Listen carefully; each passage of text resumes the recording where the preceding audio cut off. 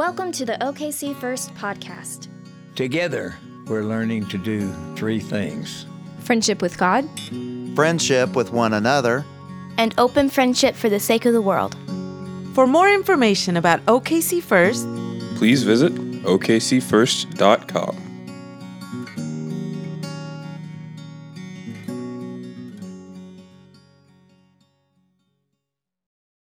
Our scripture today comes from Deuteronomy chapter 18, verses 15 to 20. Deuteronomy 18, 15 to 20.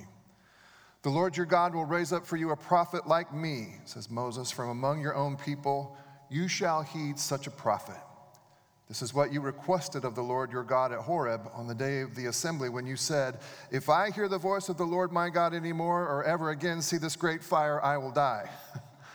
Then the Lord replied to me, well, they are right in what they have said.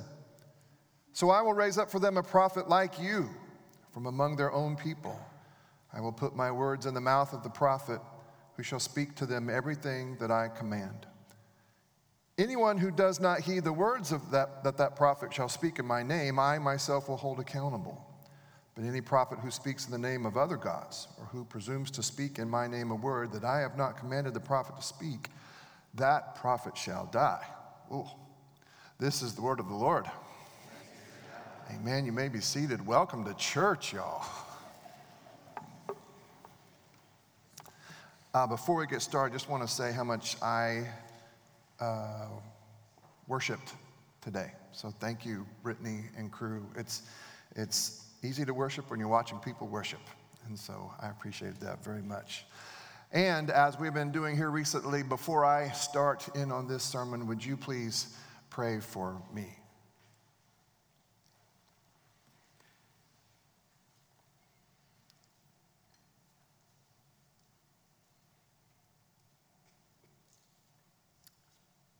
Father, as the text demonstrates, there is here a word of both hope and caution.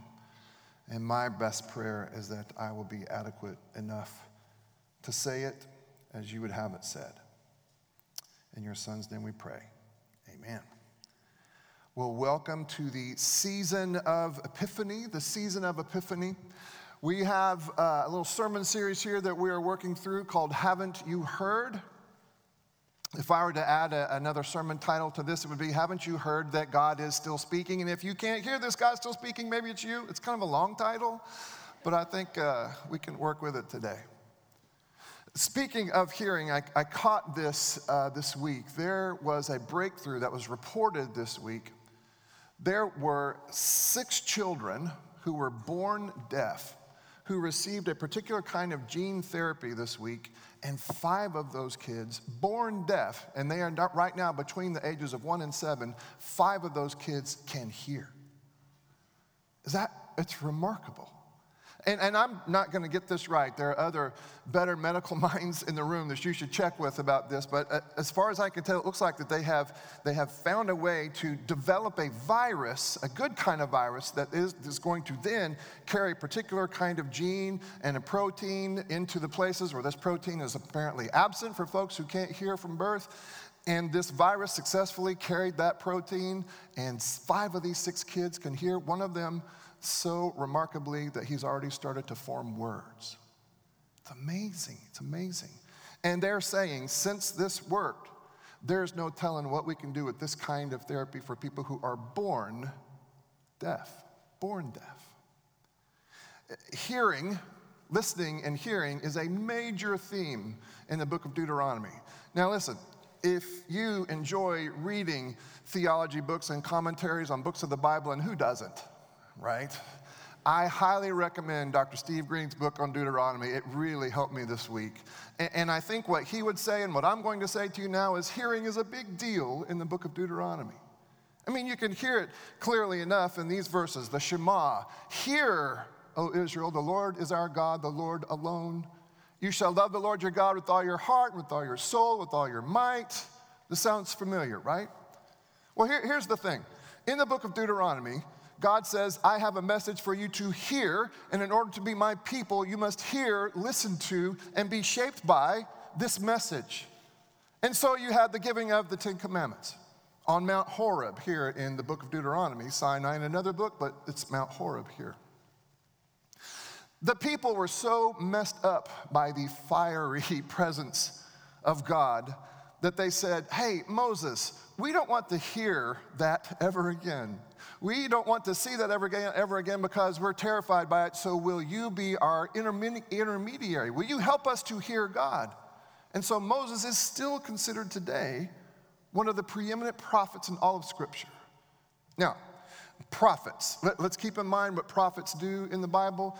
If you take a prophet to the horse racing track, this prophet is not going to predict the future and help you win money, except that this prophet might say, hey man, you are betting your house payment on horse races and this is gonna end tragically. Make sense?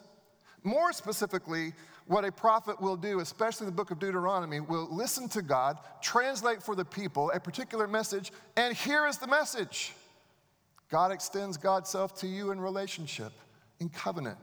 And here is how you will reach back toward God and remain in this covenant. The prophet Moses told the people, if you'll head this way with God, things will go well. Is that a prediction? Well, kind of, but not in a way like Moses knows the future. He is essentially saying, if you'll do what God asked you to do, life will be better than if you will not do what God asked you to do. Then things will go tragically. All of the Old Testament prophets did much the same thing. Much the same thing. They weren't predicting so much as they were saying, here's what happens if you wander away from God and the covenant that God has established with the people of God. If you wander away from it, there will be tragic outcomes. If you will stay in step with it, there will be life and peace and hope. This is what prophets do. Where have all the prophets gone? Now, Jesus, obviously more than a prophet, did this same thing. Jesus also had a prophetic vibe to him, let's say. Jesus pretty clearly says, if you will walk with this God, this can be the outcome. If you refuse, people of God, to walk with this God, there's a very different outcome. But that was Jesus. We need some prophets, I would say, today. Where have all the prophets gone? Now, here's the thing. Here's a couple of problems with the question that I've asked. Not very many people should actually desire to be a prophet. From what I can figure, prophets had a short shelf life. Prophets lost the capacity to choose their really good ending. Prophets were so given to the assignment, having been called and raised up by God, that they sacrificed everything else. Where have all the prophets gone? Well, it may be that there aren't very many people out there who are willing to pay that price. Maybe God still speaks, but folks are less keen to listen than in the past. Now, I do think we have seen some prophets. I do think Martin Luther King was a prophet. Martin Luther King, Reverend Dr. Martin Luther King, had a message that was very similar to the messages of the biblical prophets. It went something like this. To be a part of the people of God is to recognize that these people are being marginalized, left out, cast out. And we can't be the people of God and not say something about that. And all God's people said, very good. See, Mike, we got lots of ameners around here. It only gets better, too. Watch this. And so, don't let me down. And so, several of us yesterday, it was cold, y'all. And this was the postponed parade. But several of us yesterday went, and we were able to both remember and then participate in the prophetic voice of Martin Luther King. Hey, put it on your calendar, would you? Man, whenever you're within arm's reach of a prophet, you've got to participate. Pull your chair up and participate. It doesn't happen very often. It doesn't happen very often that a prophet can come by and faithfully retell the story, faithfully testify as to the ramifications of this prophecy. And he was completely right. He was completely right. He called the people of God back to the very mission and the very heartbeat of God. Where are the prophets today? Where are they? Where are the people who are willing to be called to be prophetic? Now, here, little rule of thumb. If someone stands up and says, I believe I'm a prophet, proof positive, that person is not a prophet. Prophets are reluctant. It's a painful calling. Where are the prophets? Maybe we should ask a different question. Maybe the question is, well, does God still speak? I mean, the prophets were a main way that God spoke to God's people and the people around God's people. Well, maybe God's not speaking any longer. I don't think that's true. I think God still speaks. So where are the prophets? Is it pastors? I don't think so. I know lots of pastors, and I like some of them. The ones, I didn't mean to get an amen there. The ones I struggle with the most are the ones who feel like they may be prophets. It's a strange church culture around here. We kind of press pastors into positions to be CEOs or something else, or sometimes prophets, and I don't think it works very well. So where are the prophets? And are prophets as a livelihood, as a vocation? Is it possible, God was able to arm some people with this gift of prophecy who hadn't gone to school to be prophets? One of the most fiery prophets was a guy by the name of Amos. Amos was a shepherd, knew nothing about prophecy, hadn't gone to the good schools. Isaiah went to a pretty good school. Prophet school. Pretty good school. Amos? Nope. In other words, God must have the capacity to empower some people for some moments when he or she might find their prophetic voice. Maybe that's the better question. Maybe the question today is, how might I find my moment to exercise my prophetic voice? It's dangerous.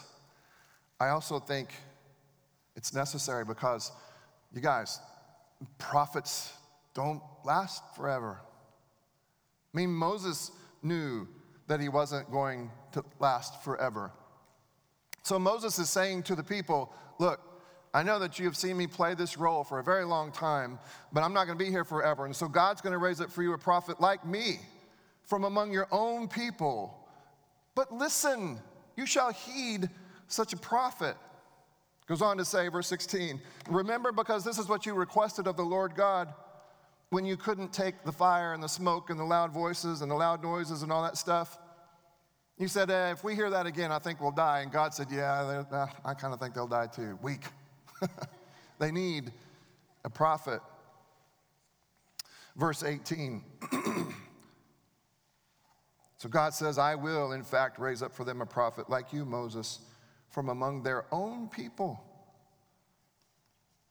I will put my words in the mouth of the prophet, who shall speak to them everything that I command. I don't think God will ever be without a spokesperson. Because I don't think God will stop speaking. God intends to speak. God intends for the people of God to hear God speak. Is it possible that sitting here today, there might be somebody who will see a moment arise here in the near future when God may say to you in a moment, time to find your prophetic voice, time to listen, time to stand up, time to speak up. Is it possible? Is it possible? The stakes are pretty high. The stakes are high. Listen to this. Anyone who does not heed the words that the prophet shall speak in my name, God says, I will hold that person accountable. Now, if you think it might be you, please take a deep breath and wait a minute before opening your mouth. Because what you can't do is say something that God hasn't directed you to speak. Somehow you have to know for sure. Because, and this is rough, I'm sorry, this is rough. Any prophet who speaks in the name of other gods, what are those other gods? Is it like Marduk? I think it's capitalism. I think it's nationalism. I think it's somehow Christian-shrouded racism. Those are the other gods of the day, and all those other gods like to have people wearing Christian clothes speaking the message. Before you speak, and by the way, we all know that there are a variety of ways that we can speak today. One of the ways that we can speak is by, speaking, words, mouth, right? Other ways that people speak, and you know this, and we're all tired of it, and you're tired of me talking about it, but it's Facebook. Man, folks, think twice before you dare to speak in God's name. Man, think twice before you speak in God's name or grant somebody else your belief that he or she is speaking in God's name. Man. One of those commandments, if you'll remember, was handed down. Mount Horeb here in Deuteronomy. Goes something like this.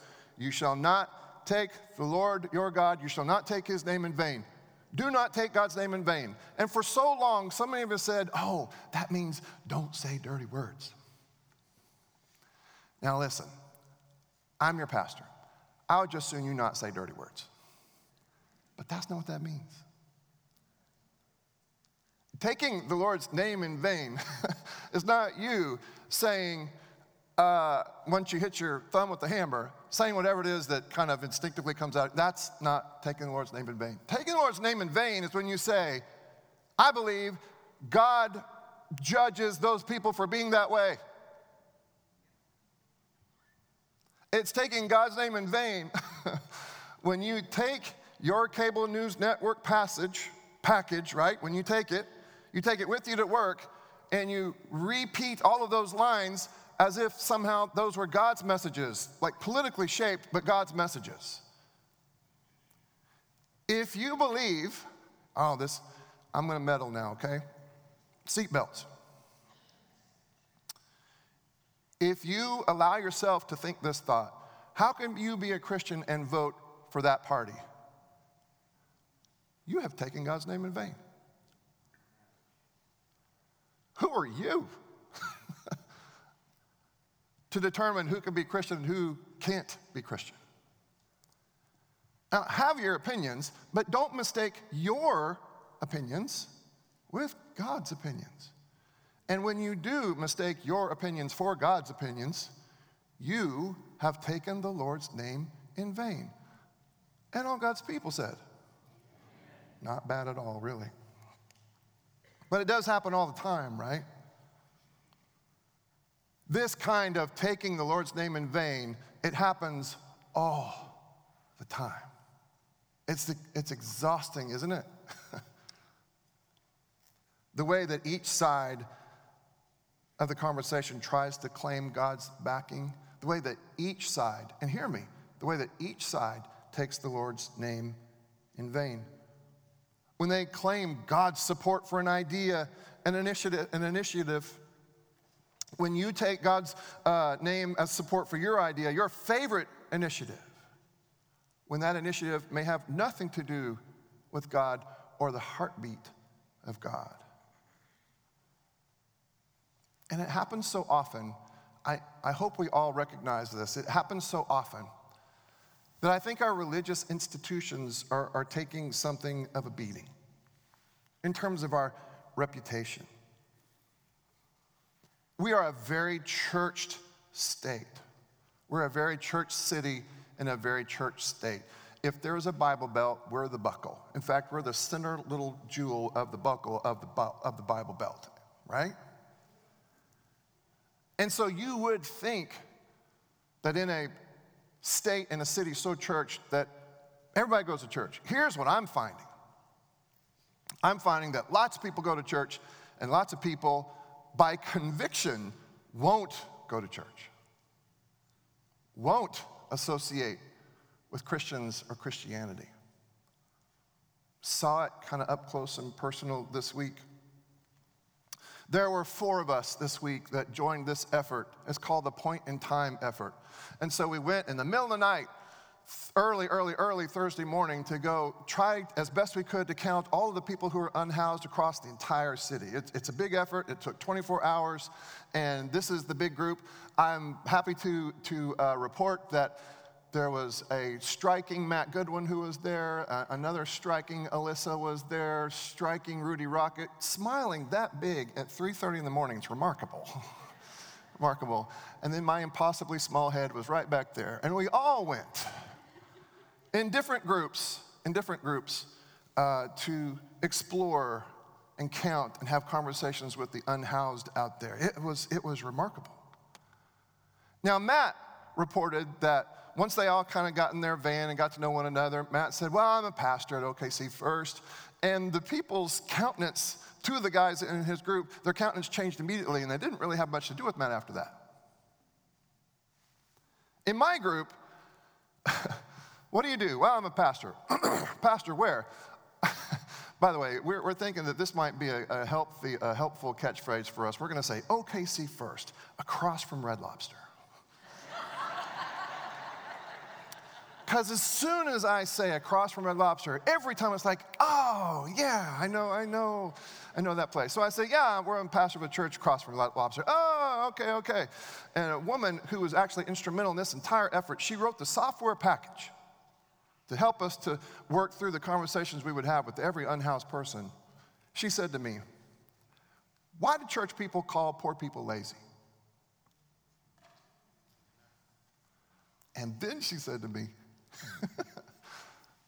aren't the church people that call poor people lazy?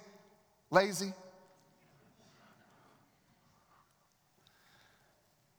said, perhaps.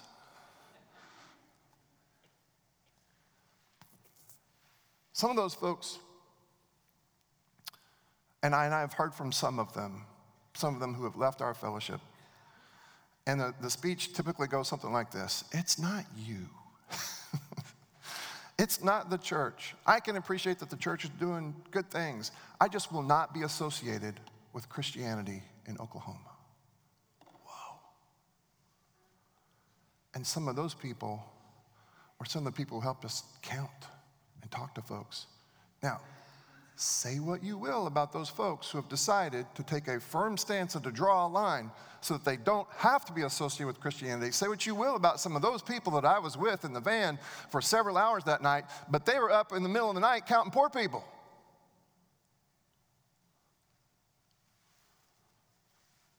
They're not godless pagans.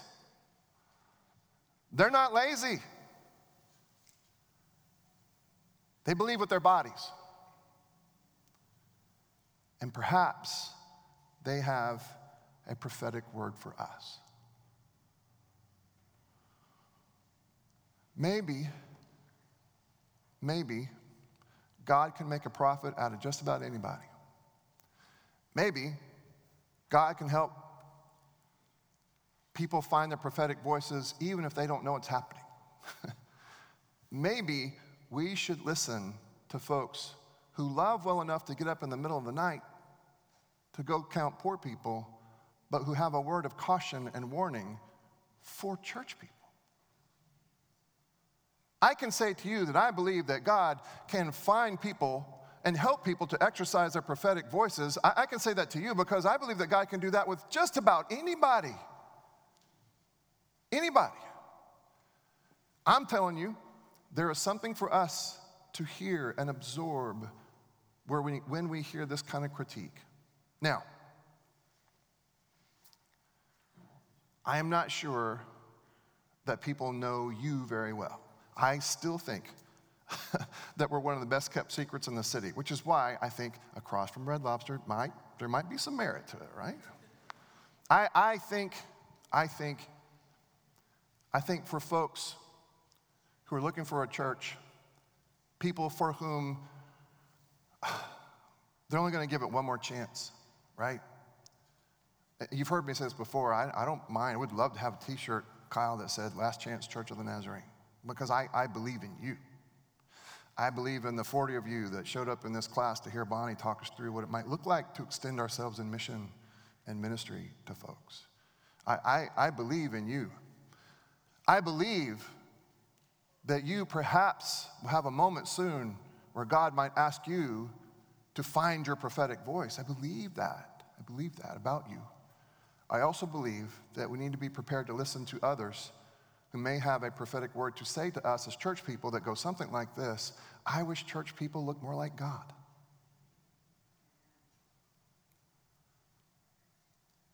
I wish church people looked more like Jesus. The folks who have left our fellowship or have left church, here's something that they have never said. I'm giving up on Jesus. Never once.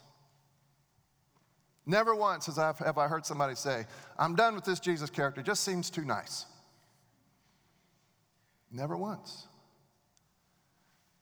What they're upset about is the distance between who Jesus is and who the people of the way, Christianity, seem to be. Prophets step into that gap. God calls prophets to step into that gap. Sometimes for a lifetime, Martin Luther King, and sometimes for a moment, you, me, whomever. In the hopes that we could narrow that gap. Lent is coming. We're not there yet. But during Lent, as you know, we say this all the time. During Lent, we look at ourselves, we look at Jesus, and we confess the difference in the hopes of closing the gap. Prophets step into that gap and call the people of God, back to the covenant, back to the mission.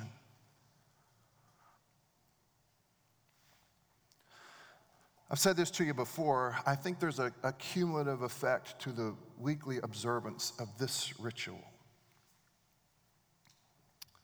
And I became keenly aware of it when we couldn't have communion each week during COVID.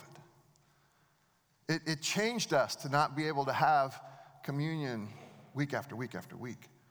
And now, since we have for so many months now in a year, more than a year, I've been able to get back to having weekly communion, you can start to see again, you can start to feel it. We felt it in staff meeting this week. Okay, we are becoming the bread, taken, blessed, broken, and given. And so we kind of want to build on that energy. For the longest time, we have had this spot right here. This is a bowl of water, and I say this to you every week, and I'll say it to you again here in a second. Come and dip your fingers in this water and be reminded of your baptism. What makes us us. When we become the people of a changed identity, of changed responsibility, of people with a particular purpose. Now here's the problem. There's only one bowl, and it's really kind of hard to get there. And so there's a second one over there. But the plans are in place to have these bowls all over the sanctuary. To give you an opportunity to be shaped by the memory of your baptism, shaped all over again to be the people of God. The people shaped by the mission of God to be the people of the mission of God. And perhaps there will be a cumulative effect. Perhaps the people of God, because of the elements, bread, cup, water, will be shaped such that we won't miss those moments when God needs a prophetic voice. Maybe bread and cup and water will prepare you for something this week. This week. When you might be in a position to call the people of God, to step into that gap and call the people of God back to the covenant, to faithfulness, to fidelity. If you are helping us, would you please come set this table? And I do want to encourage you and perhaps warn you that I do think there's a cumulative effect to the receiving of communion. I do think that. I do think once you've had communion week after week after week, there comes a point at which you're capable of something that you weren't capable of before. I believe that God is shaping us for these moments because, y'all, I don't think God has stopped speaking. I don't think so. I think God intends to be heard. I think God is still calling prophets, if not for a lifetime, at least for moments. And so God bless these elements, bread and cup. And with them, God, strengthen us to be your people. Strengthen us to be your voice. Strengthen us to see and consider how it is that you might use prophetic voices to call your people back to the covenant. So in a second, all of you who are willing, in a second, I will ask you to stand to your feet and exit your pew to your left. Your pew to your left, and to come forward with your hands cupped. As you come forward, you will approach someone holding a plate of bread. When you get close enough, someone will take a piece of that bread and press it into your open hands. Open hands are important, by the way. And say, this is the body of Christ broken for you. Take that piece of bread and then dip it into the cup. Right here, it's Tim who's holding the cup. As you get close enough, Tim will look at you and say, and this is the blood of Christ shed for you. And then take and eat. And then you have some decisions to make. Perhaps you'll make your way to one of these bowls to be reminded that you're not just saved and salvaged from some sort of eternity that's distasteful to you. You are actually claimed and shaped to be part of this people with a mission. And then find a place to pray. If you come to one of these side padded altars, we will assume that you are there for a prayer for healing. And over here will be Pastor Ken, and over here will be Pastor Jim, who will come and pray with you. If you come up front to one of these kneeling benches, we won't assume a thing, but somebody at some point, probably me, will come by and let you know that you are not alone by putting a hand on your head or your back or your shoulder. Or you can circle right back around to your seats, to your pews, and pray. God hears those prayers as well. If you do, here's the prayer, if you let me, that I hope that you'll pray. God, help me to hear. Help me to hear you. Help me to listen for you. Help me to hear such that I might not miss that moment when you need me to stand up and speak up. God, help me to hear. Help me to listen. Now, you might say to yourself, I don't think I qualify. I think I disqualified myself this morning when I was trying to get my kids ready for church. If you recognize your need for grace, then you are qualified. Doesn't matter what happened. If you recognize your need for grace, that's all it takes. Doesn't matter what you've dragged in here with you today, you are qualified. You're qualified. It was on the night he was betrayed that our Savior took bread. He blessed it, and he broke it. He gave it to his disciples saying, this is my body, broken for you. And every time you eat of it, remember me. The same way he took the cup and held it up before them and said, this is my blood, the blood of a brand new covenant. And every time you drink of it, including today, remember me. And now all across the sanctuary, all of you who would, please stand to your feet, exit your pews to the left, and come forward to receive these gifts of God meant to nourish and shape the people of God.